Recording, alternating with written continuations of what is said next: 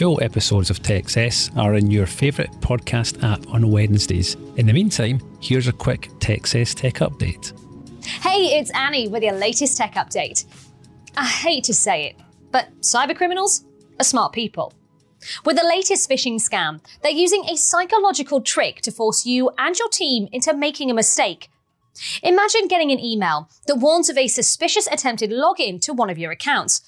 It asks you to click a link and verify your login details.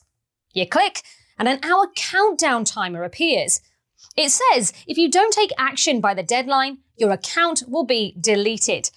At this point, lots of people will feel stressed and instantly do what's been asked. Now, the reality is, if you miss the deadline, nothing will happen. This is a phishing scam. They want you to enter your real login details on a fake login page. That's how they steal your password. By adding the timer, the criminals create urgency and demand immediate attention. If you face anything like this, stop and think. Would a real service provider really apply that kind of pressure and penalty? Share this video with your whole team right now. And if anyone ever clicks a link they're not sure about, ask us how to keep your business safe. That's your tech update. More next week. And that was this week's TechCess Tech Update. To get all episodes of TechCess as they're released, click the follow button in your favourite podcast app.